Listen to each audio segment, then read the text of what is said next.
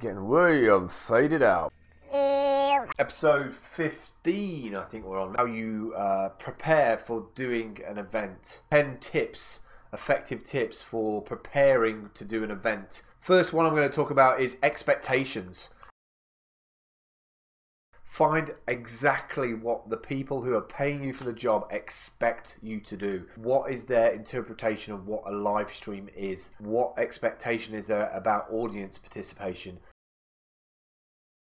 Do a recce of the event. That basically means go to the event if you can ahead of time. Find out about access. Find out about opening and closing times. What's the thoroughfare like? Find out a little bit about the venue by going and visiting if you can. So if you have any AV requirements, you need to have a contact number for an AV team. Access to ports and breakouts and all the things that you might need to stream into your laptop to be able to get out a live stream. Power. Look for power points. You're going to need to tape down cables on the ground more than likely for your equipment. Knowing where the power is crucial. You don't want to be running on battery halfway through and be scrabbling around with different batteries to try and get power to your laptop. Find out where the power points are. Make sure you tape down your wires on the floor so nobody can trip over them. Health and safety. Alarms. Find out if they do regular alarm testing. If you have the ability to move the time of that alarm, do get in touch with somebody and tell them that you are live streaming the event.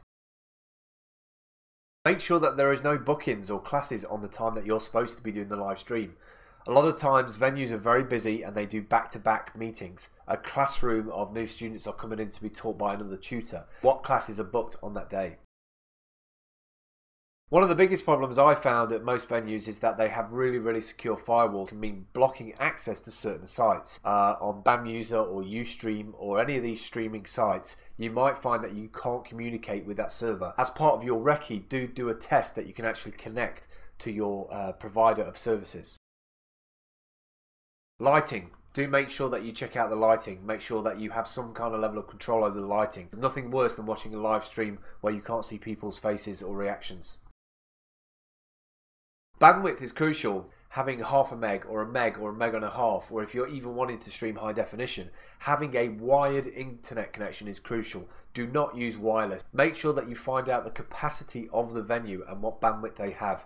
They might not even know how to test it. A tool like speedtest.net to work out what the upstream and downstream of that venue is. You're going to need the upstream to be able to stream up to the web and stream out so that people can watch that video stream. Finally, make sure all of these things are on a schedule. Make sure that everybody who's working in your team knows where they should be at certain times of the day. Also, pass this schedule on to the venue so they absolutely know why people should be around.